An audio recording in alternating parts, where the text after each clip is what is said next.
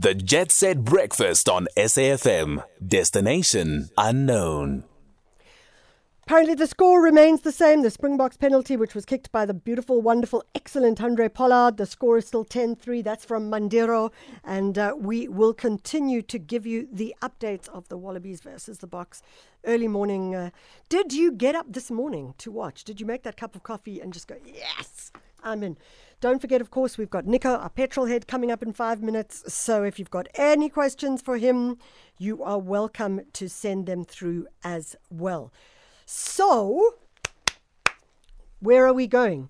Well, Donald, we're actually not going to the Western Cape Province in the Karoo. We're going somewhere else. So, where are we going? The clue was home to more than 1,000 species of flowers, traditionally known as the bulb capital of the world. On the line, we've got Thompson Mutshinyalo, who is the Director of Gardens at the South African National Biodiversity Institute. That, of course, is SANBI. And Thompson, we have to ask you, where exactly are we going to in South Africa? Good morning, Michelle and listeners. Good morning. Hantam is actually a national botanical garden situated in Nieuwoudtville. In the Northern Cape? In the Northern Cape, yeah. Yep. So the Hantam National Botanical Garden in Nieuwoudtville in the Northern Cape. Tell us a little bit about it, Thompson.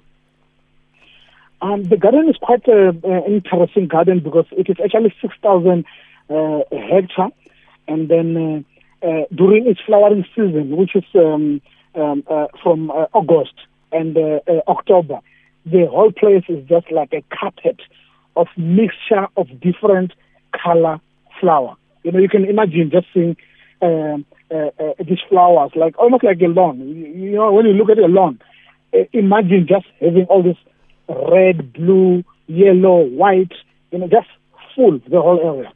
That garden is quite interesting because it really has a lot of flowers.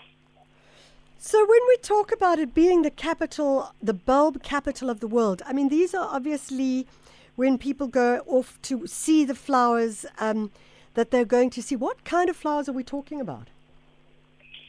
These are actually a lot of flowers that goes dormant during the summer season.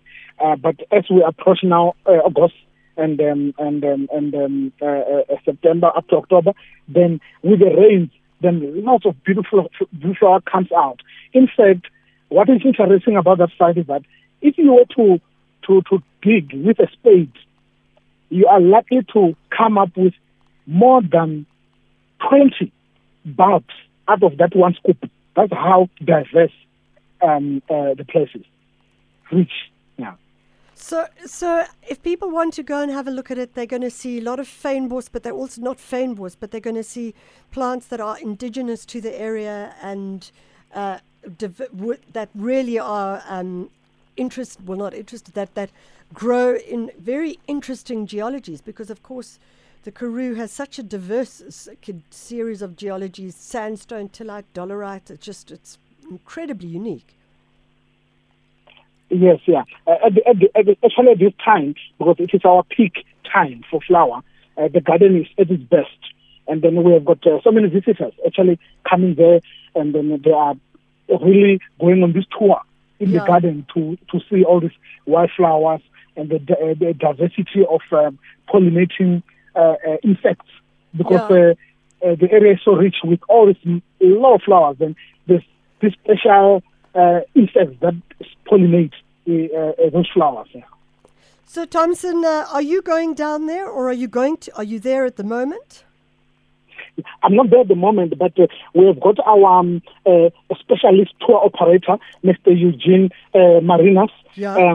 He knows that place in and out. He's actually running the tours now. We've got this safari a vehicle that takes people on a tour. It's called the Hantam Explorer, and then people are able to tour different sections of the garden and exploring nature and the beauty that is offered by that garden.